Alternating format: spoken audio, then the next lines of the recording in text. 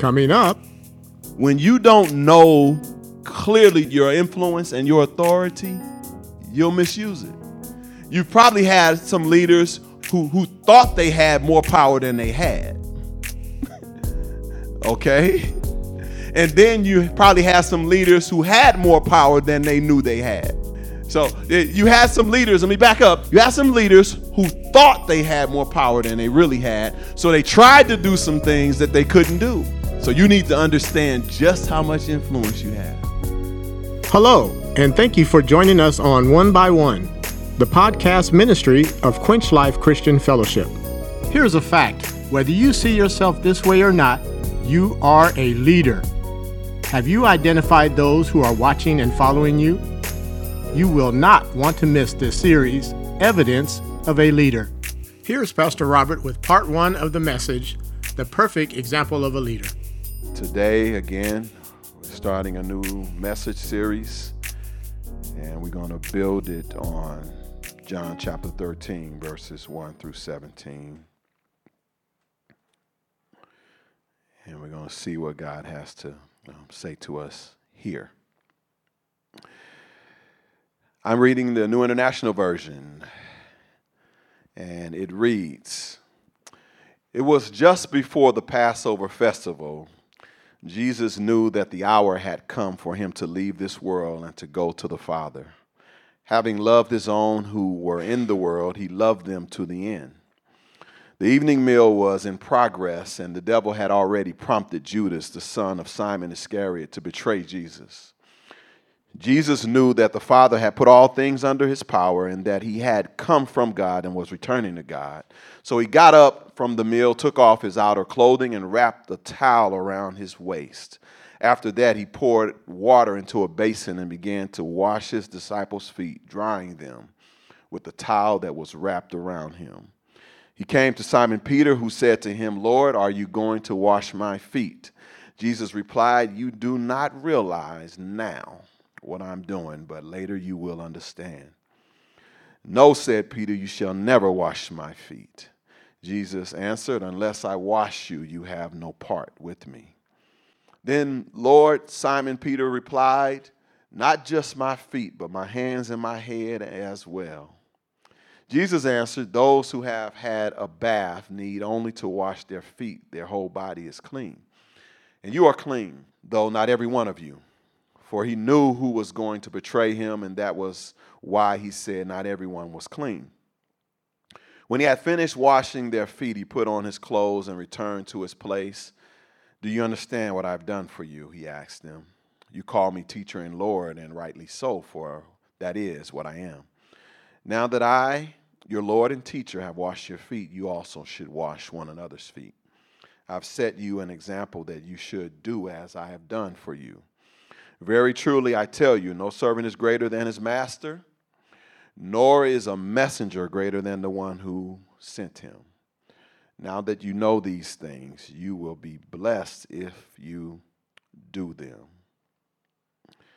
Again, we're starting a new message series, and the title of the message series is Evidence of a Leader. Evidence of a Leader. And today's subtitle is The Perfect Example of a Leader. The perfect example of a leader. If we're going to look for evidence of a leader, then it's only right that we start in one place. It's only right that we start in one place if we're going to look for evidence. And that one place is with the one person who's lived and walked this earth better than anyone ever has.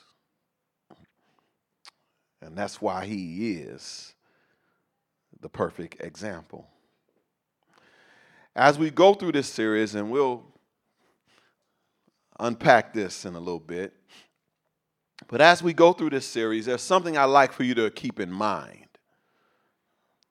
And it is this, that your character, that ethical and moral side of you, it's leaving breadcrumbs. Your character is leaving breadcrumbs. If someone followed them, to where would they lead is the question. If someone followed the breadcrumbs of your character, to where would they lead? Know this, that somebody is following them, the breadcrumbs of your character. Somebody is. They are monitoring and keeping track of them. Somebody is.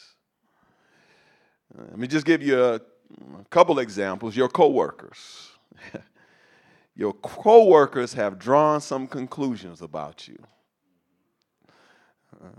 They've had conversations when you weren't in the room. You just got to know that.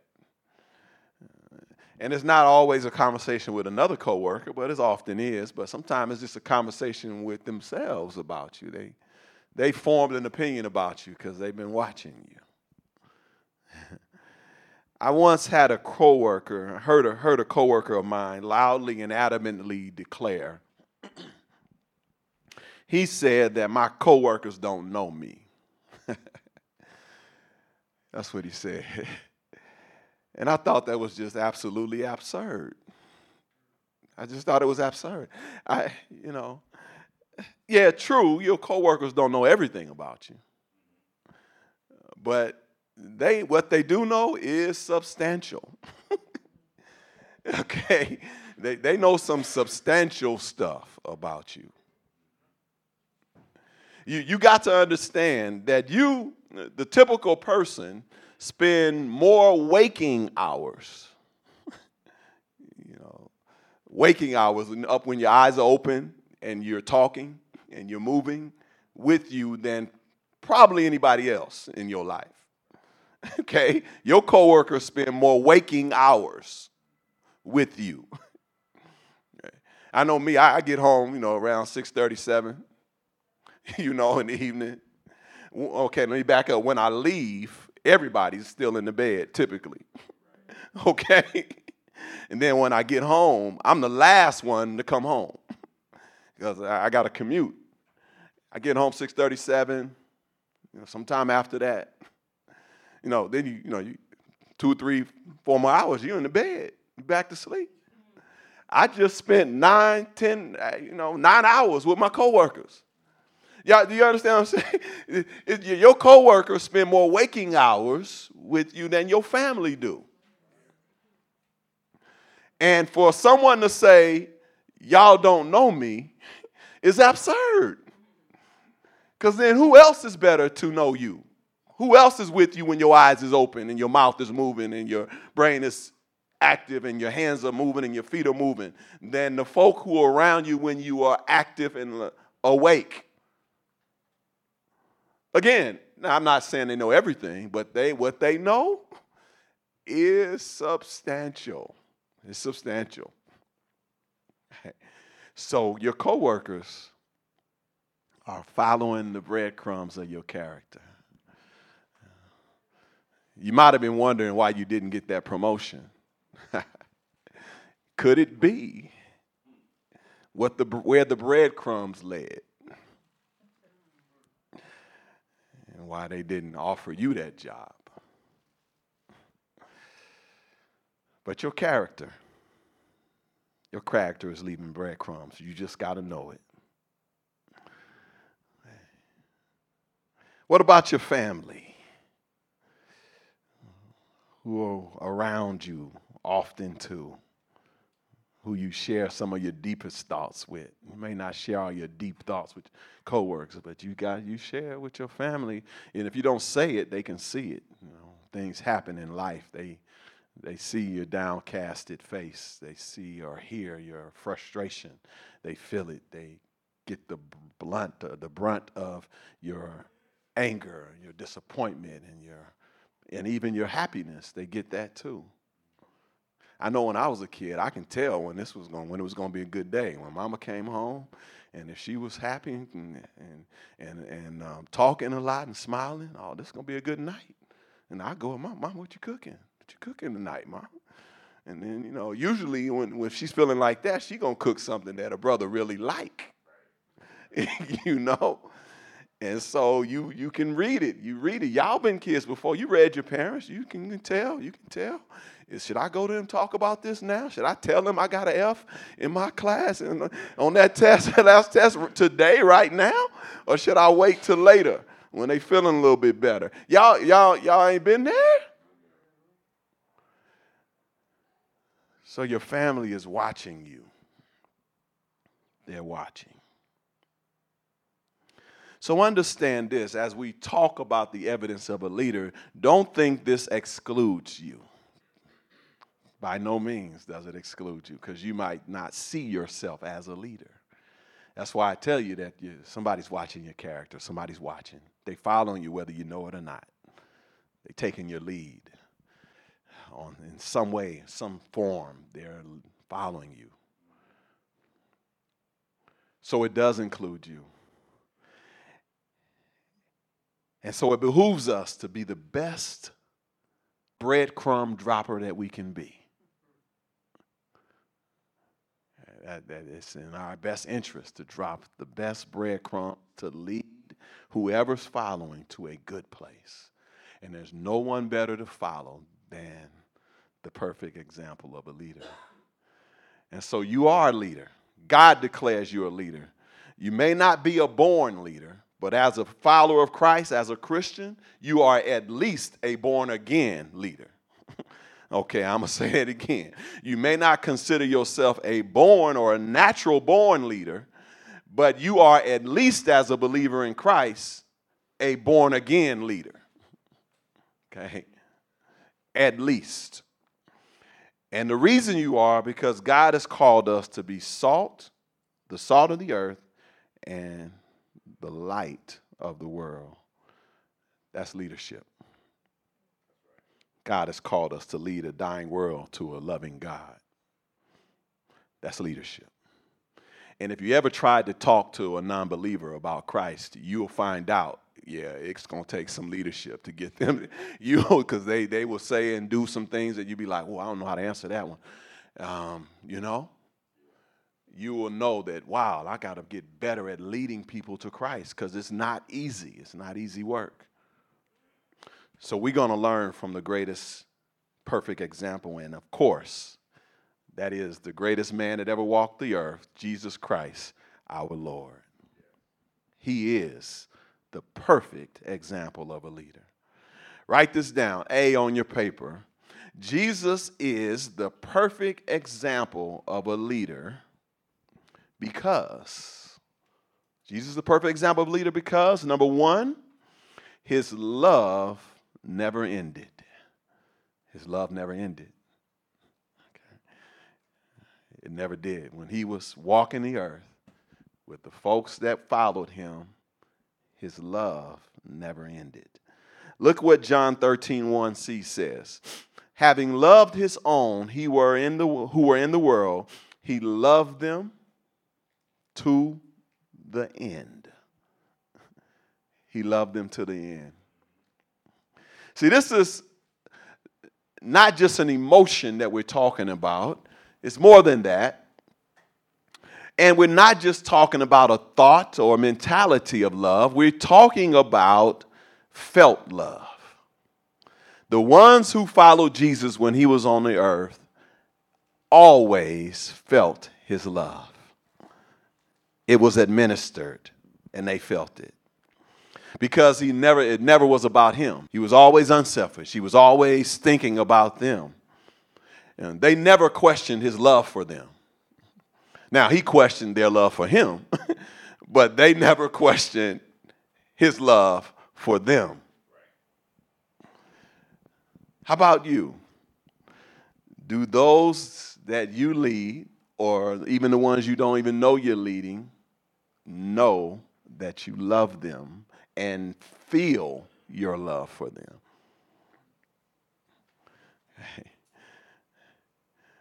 Will they say, I feel your love? Do they feel it?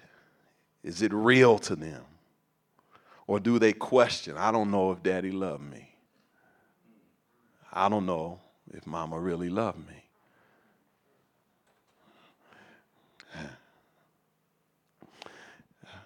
As I was going through this message, I got convicted. Hopefully it'll convict you, because I got convicted putting it together.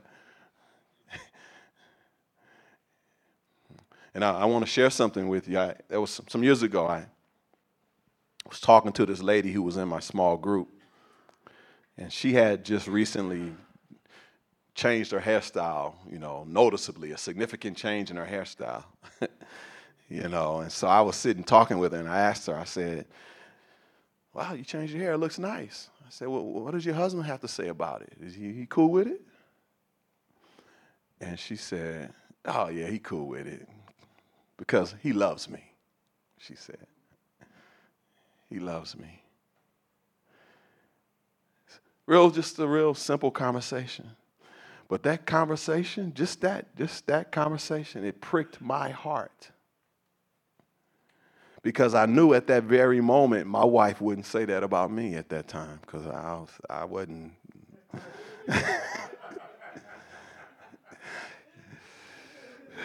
I wasn't being nice. And when she said, and then just the look, I can just visualize it now. Just the look on her face and the confidence she said it and the joy. She said, oh, he's okay with it, but he loves me. And I'm sitting across the table and I'm going like, wow. Because I knew my wife wasn't feeling that way at the very moment. I knew it.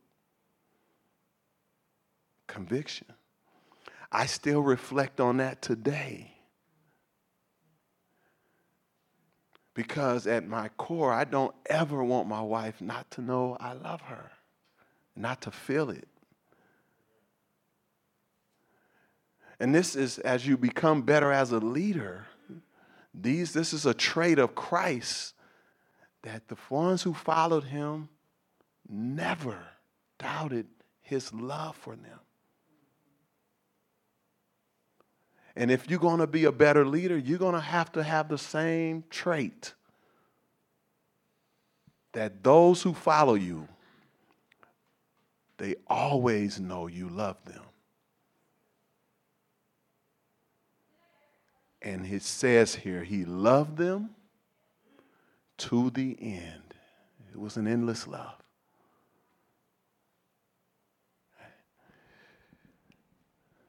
That's the first reason he's the perfect example. Number two, Jesus is the perfect example of a leader because, number two, he knew how much influence and authority he had.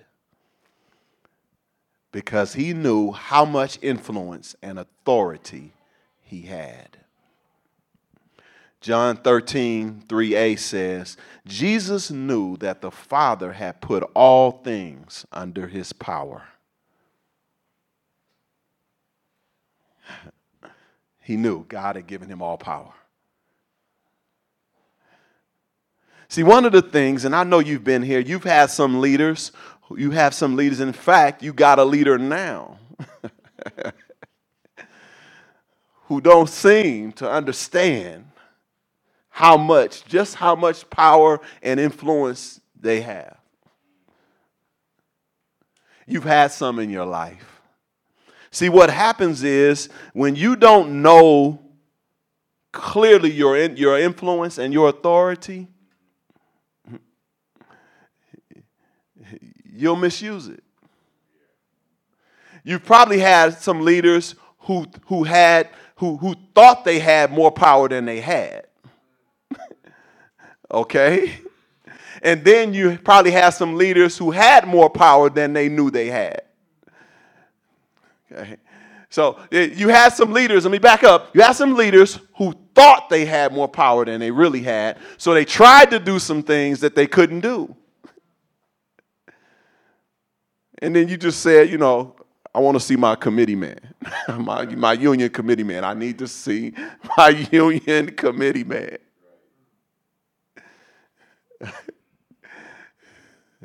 a meeting got scheduled with your committee man and your union rep and the HR, and y'all sat down to figure out, well, how much power does this guy really have? Because you thought you read a clause in the contract that said they couldn't do what they was trying to do.